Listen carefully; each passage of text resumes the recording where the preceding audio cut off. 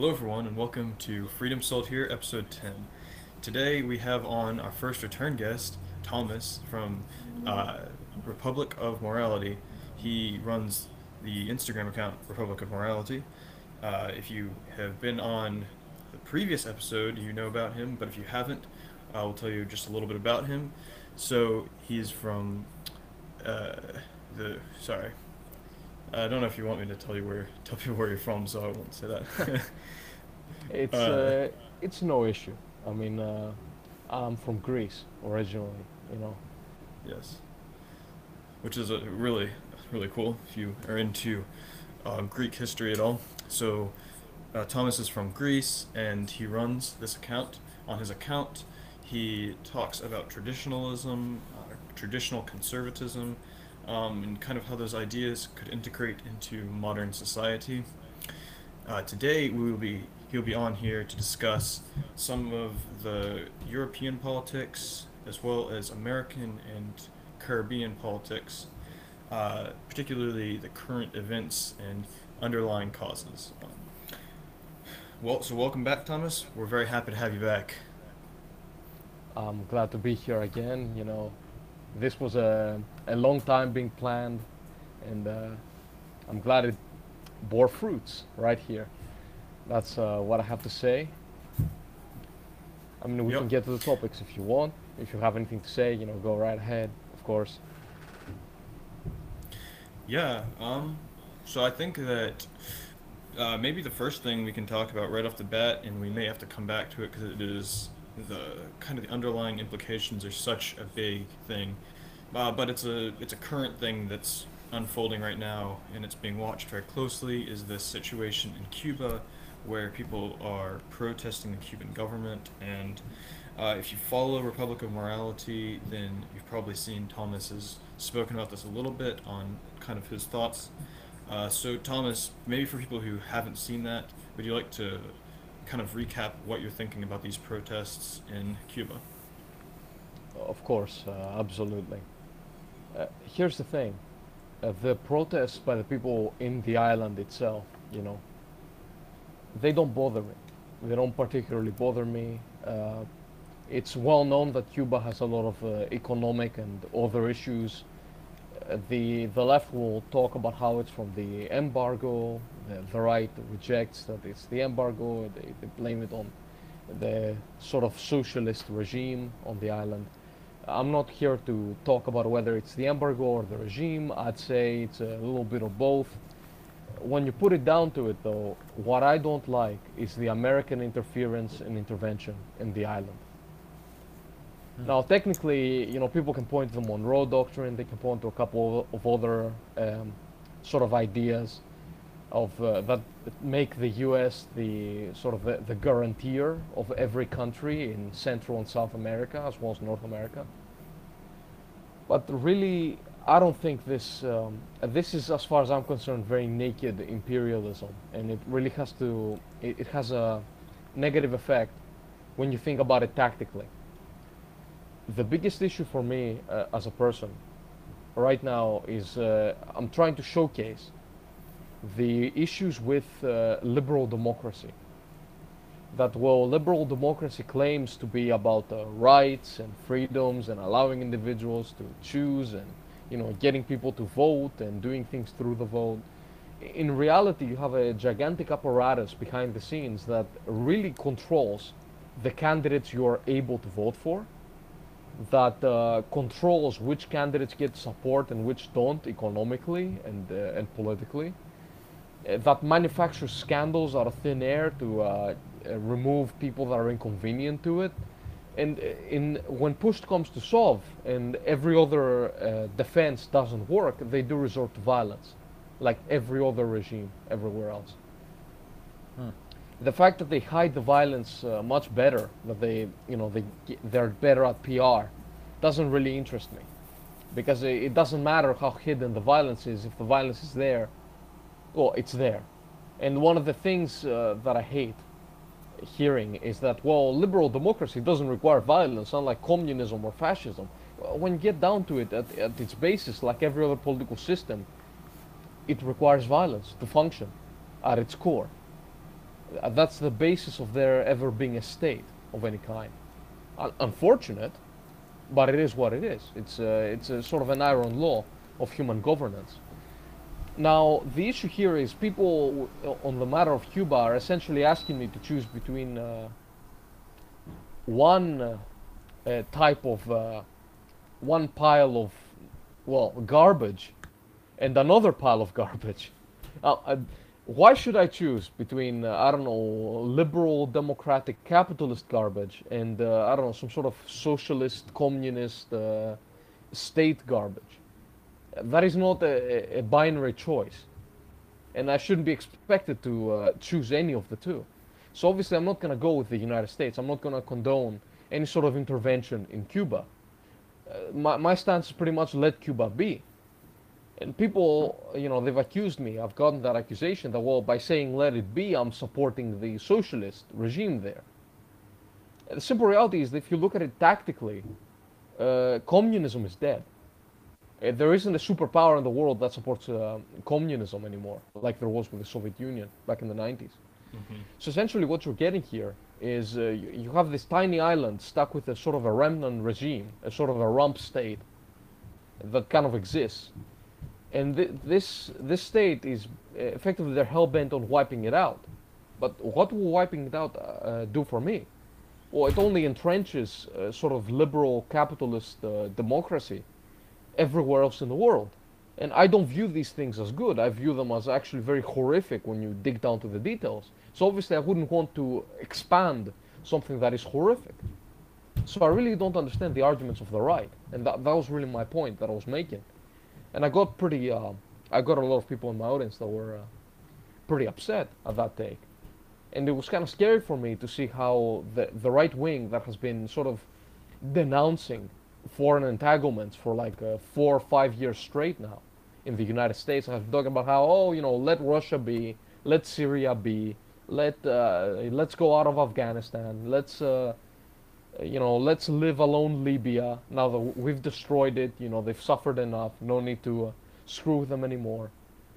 It's amazing how that right does a complete turnaround when it comes to Cuba. It was really frightening to see because I thought that these people had known better. They learned something. Maybe I rumbled a little too much. I don't know. What do you say about that? No, that's good. And I just want to get back briefly. If you say China is a communist superpower, they're not even really communist. They're kind of extremely totalitarian capitalists. Um, That's a great point. and I think that I believe on this podcast we have discussed this either with Thomas or maybe on the Anachron episode, I forget. But China is kind of, it's the eventual kind of end state of neoliberalism. If it's not necessarily, it's not necessarily what current liberals in the classical sense would want, but if you get into this neoliberal distortion of liberalism, that's kind of where you end up with China. Um, but with that just kind of said, in case anybody was wondering about that, um, yeah, I think that's a great point you made there. My personal opinion is kind of the same. I've said this before. I'm very non-interventionist, both because I think it's bad for the country that you're intervening in for the most part, but I also think it's usually bad for the country that's intervening. It's usually just a waste of resources, and yeah, it's a waste of resources, really, human and monetary. Uh, so I, I don't think it's really usually justified, except in maybe very select circumstances.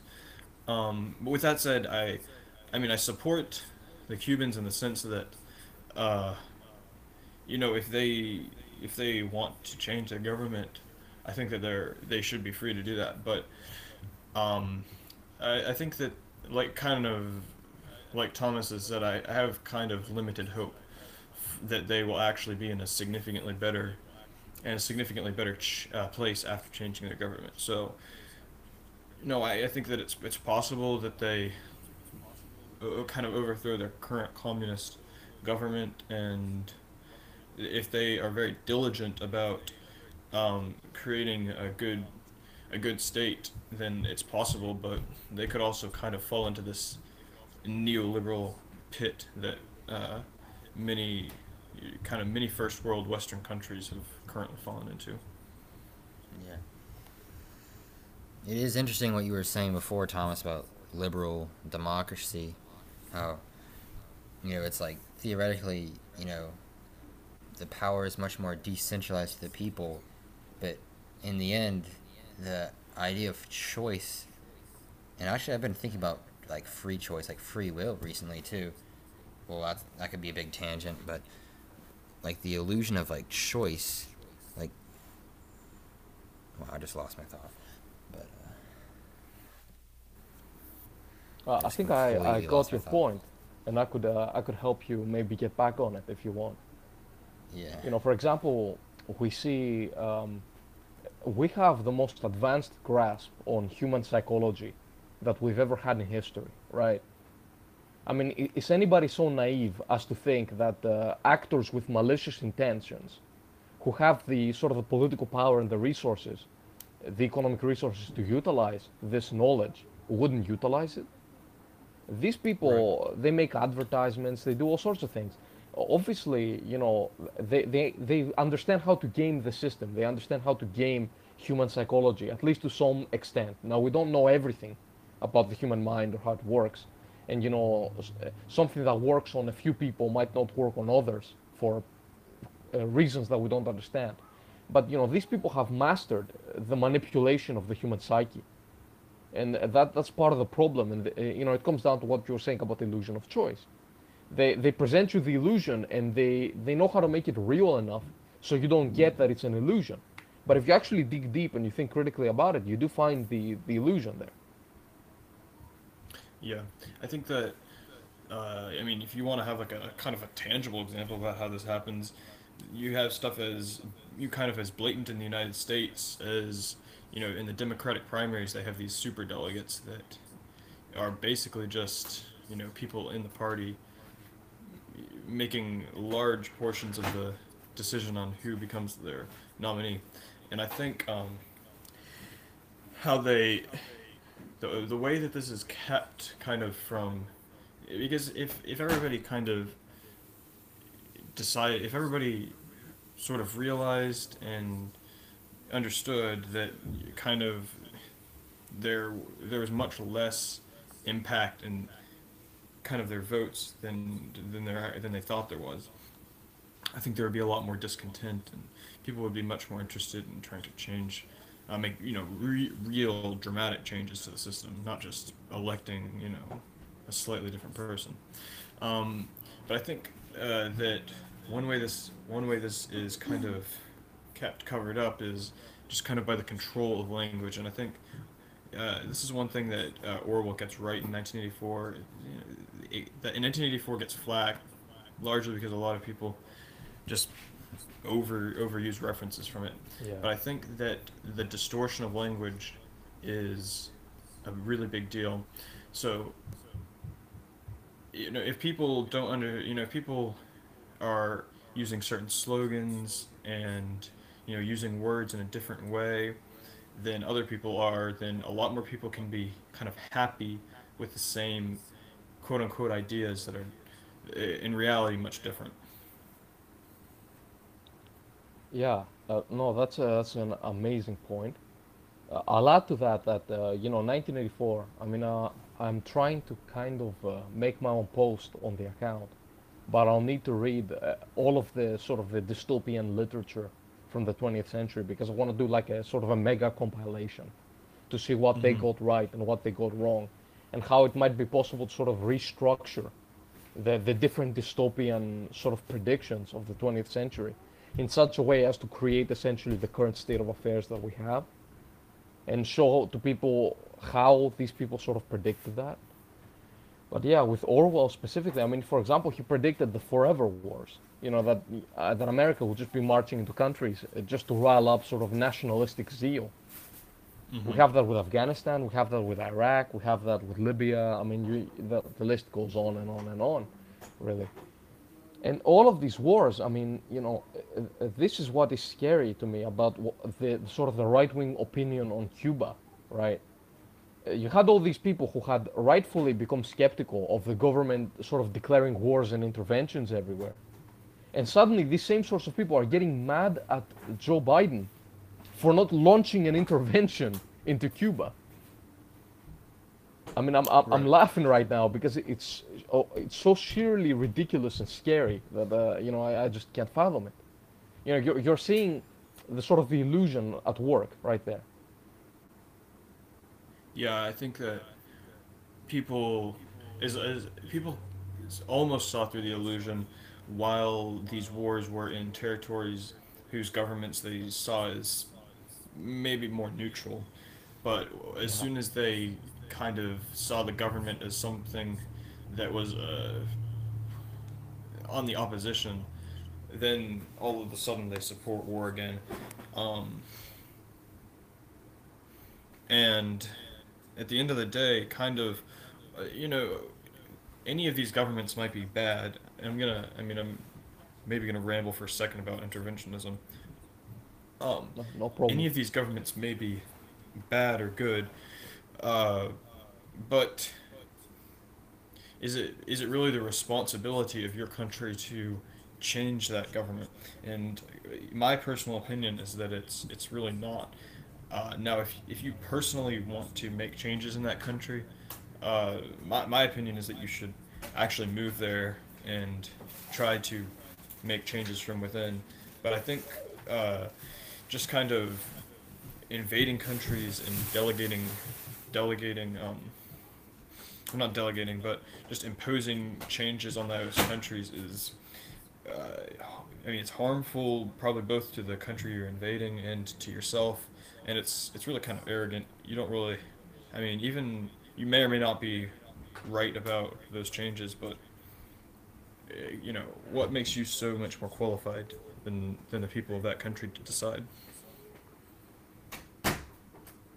No, I think that's spot on. I'd say. Uh, Really, I mean, I covered this in the previous discussion as well. But the basis of my thought is each people in an area sort of deciding their affairs for themselves. And I take Mm-hmm. it even more radically than simply nations. I'm not simply talking about countries. No, I'm talking about regions within countries. I'm talking about little townships within regions. Uh, there would be some areas that would be the purview of the region only, or the nation state as a nation state. But the point is to sort of make these purviews as limited as possible, so as to allow the actual people in each area to decide affairs for themselves. And you're going to Yeah. get widely diverse countries, but they're all going to be generally happy because they'll have great political autonomy, essentially. And it's a Yeah. why would you think that you know best than the people who live in an area? That's the base of it. Right. That's the arrogance, as you pointed out. Yeah. Right. That's kind of. I mean, I think on the same episode and probably others, I've kind of suggested the same, or kind of agreed with the same thing of decentralizing as much as possible, delegating as much authority to, you know, smaller units of people. Personally, I think the ideal town size is probably in the maybe 250 to 1,000 person range, and that has to do with other issues of building community that are probably too broad to get into right now. Um, but I think that if a lot of decisions are made at that kind of size of people, that the representation will be pretty good, and that the community will be good for other reasons. Um, but yeah, like you're saying, like there's this kind of progressive idea that, I mean, kind of the ultimate progressive idea is that if a progressive person is running the world, every progressive person basically wants to run the entire world the way they think they should. That's kind of the progressive Pretty end much. goal. That's their utopia. Even if they wouldn't say they believe in a real utopia, that's their kind of utopia. Um, and if you Yeah. think, now you may say, there's these horrible atrocities happening in other parts of the world. Shouldn't we do something about them? And I'm not going to say you shouldn't do anything about them. Like I briefly mentioned earlier, a few minutes ago, I think if you really want to do something about them, you should move there, kind of become a part of that town culture and whatever, and try to change it from within. Because in that situation, you're not this outside person imposing changes. You have an understanding of maybe why these people are opposed. So that's what I would say. But just imposing changes, even if they are even if you're making an absolutely morally right change per se, that's I don't think that's the morally right way to do it. Yeah, it's definitely a interesting and kind of a rare quality that you can both believe that you're absolutely right and yet not seek to, I don't want to say enforce, but I guess push it everywhere. And it's kind of similar, like the idea, like democracy is kind of seems decentralized at first glance, because decentralizes it to like each person that's eligible to vote. But in the end, you could well, I guess it depends, whether it's like a national, kind of like a Congress, more like a representative democracy. But you could have like your democracy, and then it ends up just being like electing like national officials that still wield great amounts of, power over on the federal level. So you know, it would be really interesting to see that kind of decentralization. There's always kind of that grass is greener on the other side way of thinking, because especially like the big companies that are way bigger than just one of these little towns, and how would they be dealt with?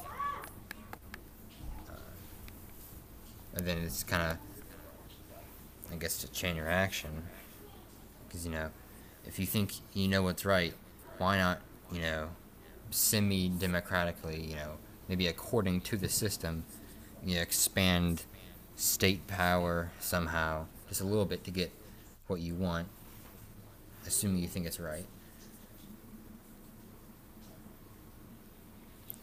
That was kind of a Yeah. ramble, but it's No, like I just think an I No, got I thought interesting it was well quality thought. of self-control. Yeah, self-control. It's important. yeah. I mean, when you mentioned about how uh, you could have people say believing that they know the truth, but simultaneously not really enforcing it. I mean, it really comes down, I think, to something that I do believe, which is that different cultures hold different manifestations of the truth to a wider or lesser extent. And essentially, these different pieces of the truth manifest themselves in different ways due to the sort of different cultural understanding. And I have this mainly as my thought process when it comes to religion and spirituality, as to why, for example, you find the same customs, the same sort of religious and spiritual customs in like Britain in 5000 BC, and then you also find them in like a population in China in 5000 BC. And you're wondering, well, that population in China and that population in Britain have no connection with each other. The only thing that is common, that they have in common, is that they're both human, and that they're both human communities, and yet they've both sort of found the same sort of fundamental truth, but they've colored it differently due to their unique cultural, political, sort of geological and geographical, as well as sort of circumstantial understanding of that matter, of that sort of prism of the truth. And that's what I have to say. I mean, that's why it's particularly wrong to enforce your worldview on somebody else, because they might be recognizing a truth you're not seeing, or they might very well be recognizing the same truth that you have, but through a different lens. And at the end, if the society works, I mean, what is really the issue at the end of the day? If it works for the people who are in the society, how could anybody say differently? And I mean, if you look at Cuba right now, at least half the people there are fighting furiously against the protesters to preserve essentially socialism. I mean, if Cuba becomes capitalist tomorrow, these same people are going to be the opposition, and they're going to want to bring back the old regime. Now, that doesn't necessarily make socialism good, but to have so many people actually fight for it means that, in the eyes of these people, it hasn't exactly been defeated yet. And I've been seeing a lot of people going like, "Oh yeah, Cuba is a failed state, socialism is a failed system, whatever else." Well, here's the thing: if you go back on the history of liberal democracy and capitalism, liberal capitalist democracy, with the sort of the track record and the sort of the leniency that is afforded to socialism and socialist regimes, we would be considering today liberal democracy and capitalism to have failed in the 1800s, in the 1815s. And yet we don't. We don't, because these people kept fighting for their little failed system, quote unquote, and now they have it proliferated all over the world. And there's one country that stubbornly opposes that, and they're trying to completely destroy that country right now. They're trying to take it over and implement it there as well. Yeah, I mean, I would say that you could say that liberal democracy has failed, not in the sense of it's clearly not failed in the sense of it hasn't died out, but I think it has uh, failed in the sense that it has become distorted. It really does not share all that much with the initial vision of people like American founding fathers or John Locke or those kind of people. Um, I think they would not have liked what they saw now. Um, so in that sense, it has failed. Um, and this is kind of back to what you were saying a little bit ago about democracy. One of the, or, I mean, we've been talking about that kind of throughout the entire episode. And one of the things that you see a lot is, and this is sort of segueing into Haiti. Um, so of course uh, their president was assassinated, and what you see on these news outlets is a lot of people talking about kind of how he was destroying democracy, and you can say kind of what you want about the quality of him as a president, what he did, if he did horrible things or good things, is kind of irrelevant to me at least.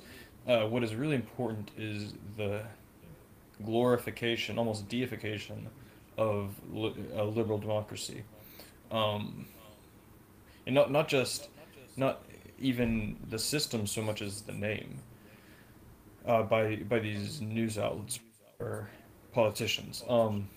And when I say that, not the system but the name, it doesn't really matter if this is like a healthy democracy where maybe you do have heavy decentralization, something perhaps more like old classical liberals liked. That's not important to these people. What's really important is that you have something that is called a democracy.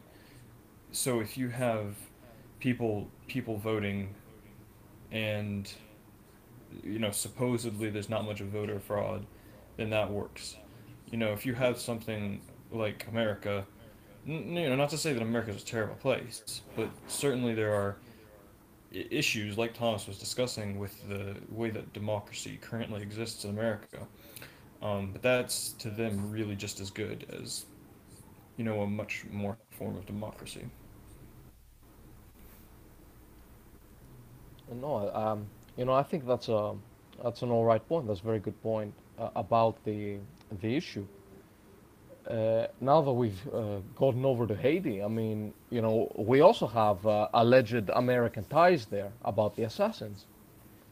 And to put that aside for a minute and talk about the issue that you brought up regarding liberal democracy, I mean, I don't doubt that Thomas Jefferson and James Madison and George Washington had amazing intentions, and they were all visionaries, and they were very genius people. And they wanted to create a system where they genuinely believed that liberty would flourish and that there would be rule of law and everything else that they were concerned about. Now, these people as a class, these were the sort of the mercantile and landowning classes of the colonies, and that in itself sort of colored their outlook on democracy and how the republic should look like. But we don't live in that reality anymore. That's the sort of the base part that I want people to keep here. The issue isn't whether George Washington or James Madison or Benjamin Franklin wrote a good constitution and they put in all the good parts and they had this vision about America. The issue is, what is America now? Hmm. And I mean, what we're seeing, and I think very few people would even disagree, is we're seeing in America where the erosion of freedom has become essentially the country's favorite pastime. In the past 30 years, I mean, America has steadily decreased any civil or political rights that people had in the country. I mean, it would be a topic in and of itself to open the whole can of worms and actually look at the specific instances where American freedom was eroded for the ordinary citizen. I mean, we can talk about things like the Patriot Act, or we could go to different things like how, the DNC and the RNC sort of filter out candidates that are not establishment approved, and how they kind of failed to do that with Trump, but even Trump himself essentially found his hands bound within the presidency. And I'm not one to say that Trump was even a particularly good president, or I'm not so much of a fan anymore as I used to be when I was much younger and I was on the complete MAGA train. Hmm. But when you put it down, Myself as well. yeah, see, I mean, when you put it down, really, the issue is one. He tried to revert America back to an older form of sort of liberal capitalism, a form that was very patriotic, a form that was very concerned with what America as a country was getting from the world, back from the time of the nation states, essentially. And they shut him out for that. They made him out to be a fascist for that. They made sure he could never get elected again. They made him twice impeached, and his name became a synonym for the devil, essentially. If Trump cannot return the country back to an older form of liberalism, capitalism, or patriotism, then what hope does anybody else have to reform this system? These people aren't willing to even move an inch away from the sort of the position they've set out. And let's not be naive here. The politicians don't just wake up in the morning and they think to themselves, oh yeah, you know what? I think these policies are the best policies for the country. I had a divine spark from God. He came down to me in a dream and I decided, yeah, you know what? These are the policies. He gave them down he gave me a tablet like I'm Moses. And that's what I'm going to implement. That's not happening. These people essentially take their orders from somewhere else. They have all these NGOs pushing different things. They have the PACs and the super PACs. They have the billionaires and the millionaires funding their campaigns. I mean, that's what really forms their political campaign slogans. And when you actually expand your mind to the sort of the political philosophy that exists out there, the wide variety that exists out there, you'll notice that the sort of the acceptable overtone window of views that exist in the political mainstream is tiny. It's super tiny and very shallow. It's essentially about whether we're going to have a 12% tax rate or a 14% tax rate or a 16% tax rate. And then whether we're going to increase funding for Medicare and Medicaid, whether we're going to decrease funding for it, whether we're going to keep funding the same. I mean, that's what political debates are essentially right now. Any other high-minded ideas about conservatism or progressivism or liberalism, they're tossed to the side. The question there is how gradually people want to move to progress. With the conservatives being like, okay, you know what, let's calm down and, let's not do these very hasty things. And the progressives being like, yeah, just we're going to speed run it. We're going to implement everything in like record pace.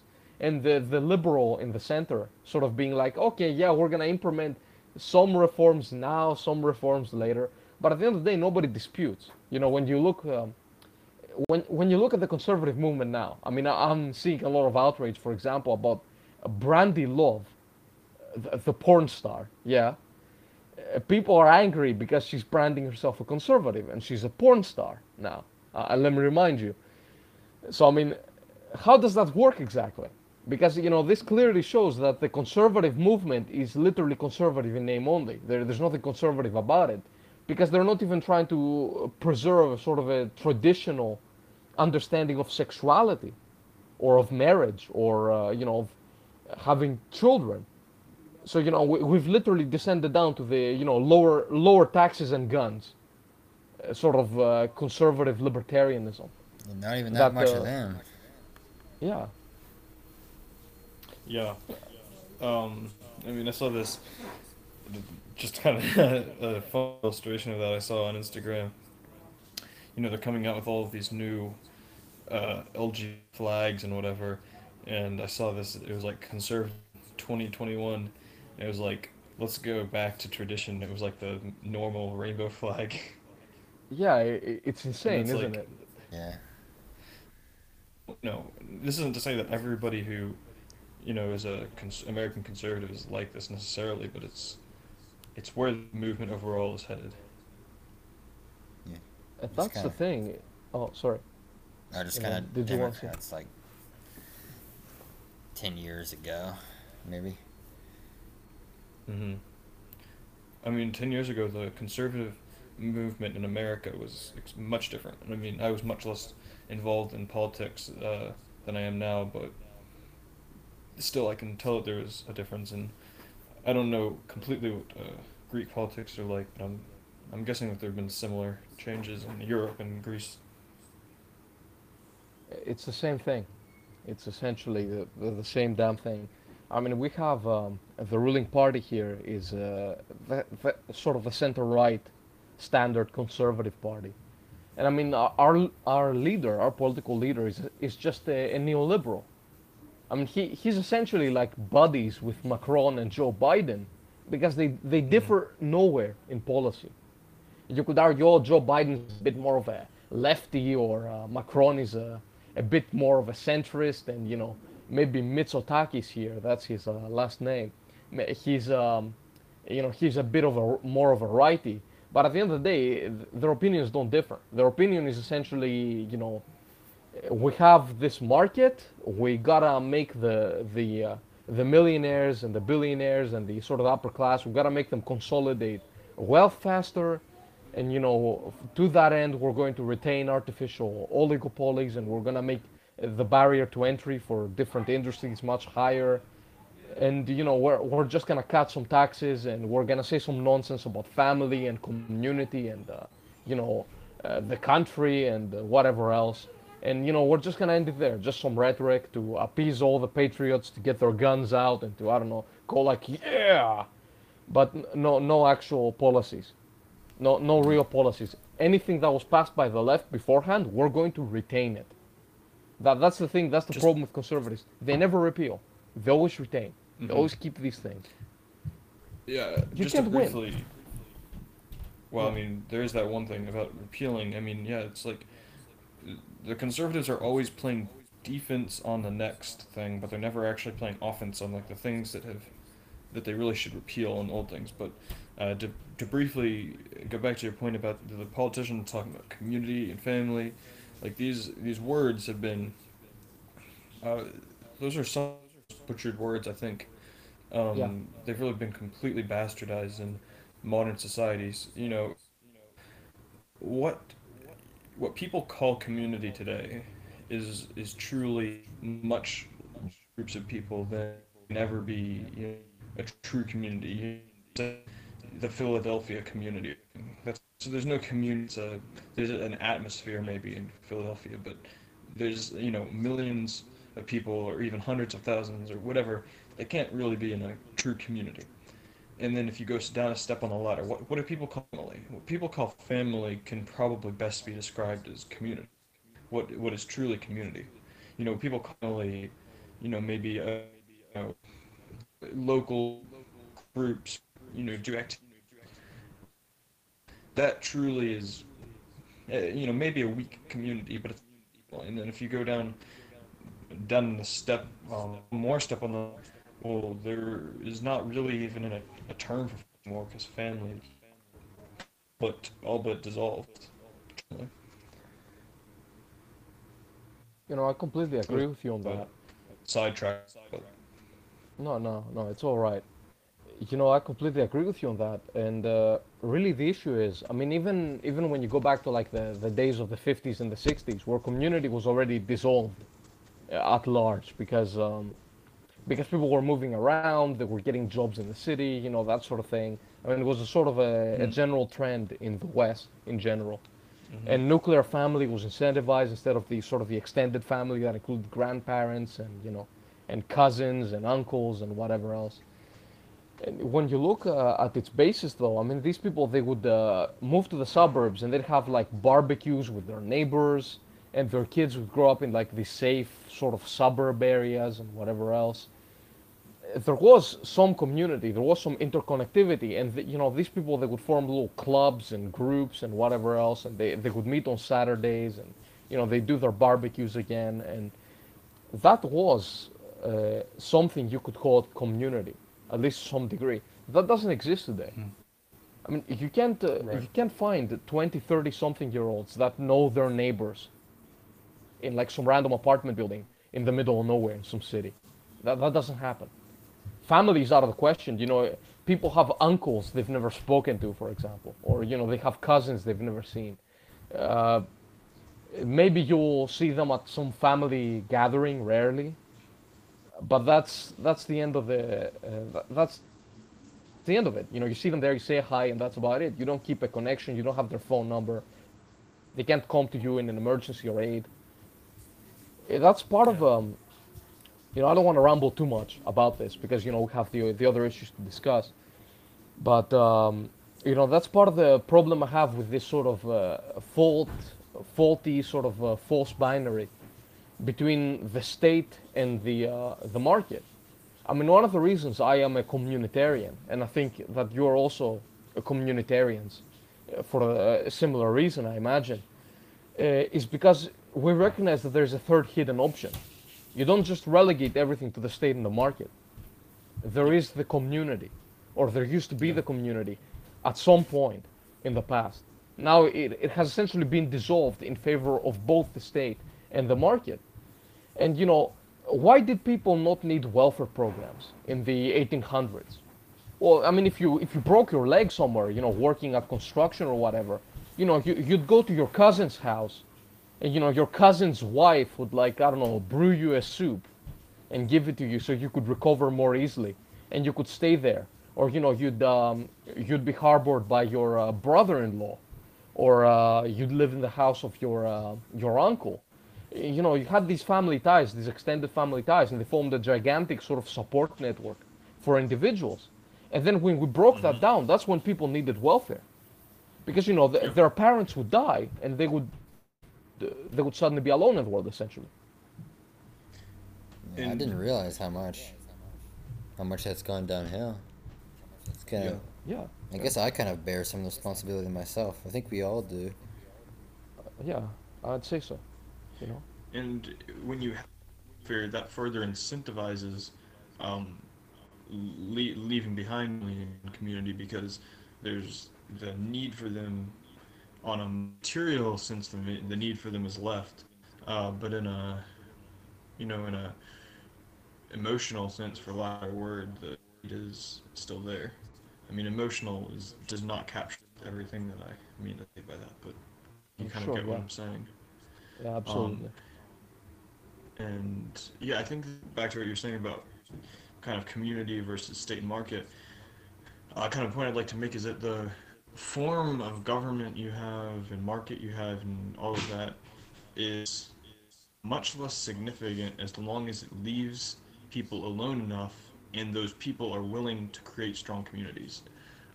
So what I mean is, if the community are good and the government isn't destroying the communities, then the government doesn't really matter much. Yeah, it's like, The sorry. no, no, go, Matthew. Alright, it's like when you're obsessed with like individual rights and being left alone, that's corrosive to the community, and you end up having those values not realized. It's almost like you get the inverse of the way you act not counting the factor of like what you say, because like if you really like become like a community like builder and everything, that'll probably lead to more like actual liberty. But it's kind of like you kind of have to respect it and not just seek it just purely in for itself. Or normally that's kind of a corrosive, kind of a bitter attitude. Bitter is not the right word, but purely as an ends, it doesn't really work. I I think think I see what you're meaning. yeah, all of these points they tie in very perfectly to the point we're all trying to make. So I'm sort of going to unify the point here so that it gets across to the viewers as best as the listeners as best as possible. Essentially, the community and the sort of the extended family, they have expectations of you. I mean, they love you, they cherish you, they help you, but they want you to be better. They want you to do your best. They want you to Hmm. stand on your own 2 feet, and that's what they're there to help you. The reason we have this trend today, where it's like, oh, screw you, dad, you told me to not wear a piercing, and you didn't let me do that tattoo, and you didn't let me like, dye my hair pink. So now I'm gonna move out into the big city and I'm gonna make it on my own. I mean, the reason you have this sort of mentality is because you have welfare, and it's because you've relegated all these powers to the sort of the state and the market. People are essentially want to escape having to answer to their own families and to their own communities for their actions. And they logically turn to the other two sort of pillars of power, the state and the market. And the more right wing leaning sort of people, they end up becoming libertarians, and they entrust themselves to markets. And the more left wing people, the more progressive types, they entrust themselves to the state instead of their family. But at the fundamental level, they both know that they're doing things wrong. And when their family points to them doing some things wrong, I mean, not every family is good. There are abusive families, of course. I have to add that addendum in there, so nobody comes here and says, yeah, but what if a father's beating up his daughter? I mean, okay, yeah, nobody's saying that's a good thing, man. But that's not how most families are like. But yeah, these people are trying to essentially escape the judgment of their families, and that's a bit egotistical in itself in a lot of ways, because a lot of the things these people want to do are very stupid things that young people do, stupid things that don't actually last, that don't actually help them become better people. They just want to do them for the moment. I mean, Yeah. it's part of being young to sort of experiment with a couple things and sort of adventure on your own to a degree. But at the end of the day, if somebody tells you, look, this is ridiculous, maybe you should actually sort of try to find out why that might be ridiculous. That's what I have to say. Yeah, and I think that that point you're making about libertarians is it kind of ties into what you were saying. It was a recent story post. Some of you might have seen it about. I believe it was progressive pragmatic libertarians, or it might not have been progressive, but that was kind of a similar term. Yeah, And the point pragmatic and was that, idealistic yeah, libertarians. I think exactly, that's yeah, the one. Yeah. yeah. And the point of that basically was that, the idealistic libertarians are kind of probably the people that would just think, well, they kind of assume that just these rights appear out of nowhere. They might be the people that would just run off into the city and rely on the market and kind of forsake all these bonds of family and whatever. Whereas the pragmatic libertarians kind of understand that those are that liberties only come from some existing structure. Uh, I mean, that's kind of briefly what the idea was there. Yeah, from what I'd like to, I often call the sort of the fountain of morality, the font of morality. That you need a sort of um, a moral standard to which you can hold people. Yeah. And this has died with communities essentially, because there's nobody to hold you accountable today. I mean, the stranger who sees you on the subway one time isn't going to hold you accountable, and because that stranger cannot hold you accountable, The people who end up holding you accountable are police officers. And this ties into another point I wanted to make. We've sort of created a very horrific state of affairs that actually does lead to a police state by destroying communities. I mean, Patrick Deneen talks about it in his book, Why Liberalism Failed, as well. Um, but essentially, if you had like a village drunk, in the 1800s, you'd have some sort of local sheriff or constable or whatever the rank is in different places of the world. And, he'd lock him in a little, wooden cell in the local sort of, you know, not exactly police station, but the local sort of sheriff's office. He'd lock him in a cell for the night so he didn't, cause brawls or whatever. And I mean, he knew the guy. He was Bob the police officer. Then there's like Jim the drunk, and they know each other. They grew up in the same area. So he'd be like, hey, Jimmy, come on out. Just now you've sobered up. Okay, go home. Well, you don't have that now. If somebody catches you drunk, you're going in for like drunken assault or whatever else, or anything you do under the influence, you're gonna get locked up in a precinct you don't know. You're gonna be dealt with by police officers who are complete strangers to you. This sort of depersonalization harms human beings. It bothers human beings. I mean, it's part of the abstraction of living in a sort of a nation state, of living in a supposed political entity that is the same entity, but you have like millions and millions of people just living in it and living in the same place without knowing each other. It's part of the abstraction necessary for there to be a sort of a very large scale unifying phenomenon, which is why I speak about decentralization, because the more abstractions you make, the less serviceable your system actually becomes to human beings. One of the best things, one of the reasons Denmark is such a great country, or Finland is such a great country, is because, well, Denmark has like 5 million people in it. Finland, the same thing. So you have 5 million people, especially in Finland, you have 5 million people spread out in a very vast area, and only some concentrations on like the southern part and the cities specifically. And, the government can work with that. The government, that's a manageable sort of level of people. And you also have to talk about other things like cultural homogeneity. Most people in Finland are locals; they're not immigrants, although that is changing. And same thing in Denmark. And that's part of the reason why Denmark, for example, has a very restrictive immigration policy, because they understand this rule pretty much.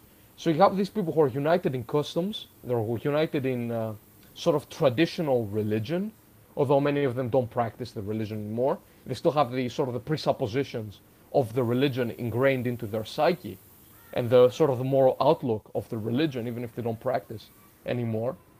And you have all these people, and they kind of know what to expect, and they live in small townships in some areas and in villages, and that essentially they're dealing with people they know.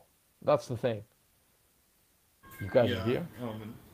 Kind of going back to the police state thing, I think when you don't have kind of the gentle authority of family and church, when you have people kind of leaving those institutions, they're stuck with the authority of the police. Yeah, the sort of the hard, harsh authority of the state, pretty Yeah, much. Yep. the outsourcing of kind of responsibility and liability. Yet, Yeah, yeah, exactly. Now I know we've strayed well off topic, and this has Yeah, been. I was gonna say I don't that. think that was necessarily too bad because I think it was worth having discussion. But No, me neither. so I think it was definitely worth having. But I, before we run too long, it would be probably well to get to some of these other things that you had wanted to Yeah, talk yeah, to that we'd sure. wanted to talk with you about. So particularly the German, French, and Italians are all having these elections to elect, you know, presidents or prime ministers or these national elections. So I don't know if you have any opening statements about that, or if you just want to jump kind of right into discussion. Sure. Or yeah, I'll say a couple things. I mean, first of all, we finished that, we wrapped up that point about family and community pretty well, I'd say. and it really laid the point there. And I think that's a good incursion. That's a good sort of how do I put this now? That's a good, I guess, that's a good conversation, sort of an expansion of the conversation we had in the previous time we spoke. And besides that, I'd say, well, we spoke about Haiti, we spoke about Cuba.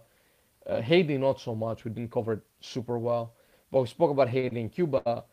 And essentially, I mean, what I'm expecting there is for them to become like every other South American country as it is right now, and Central American country and Caribbean country.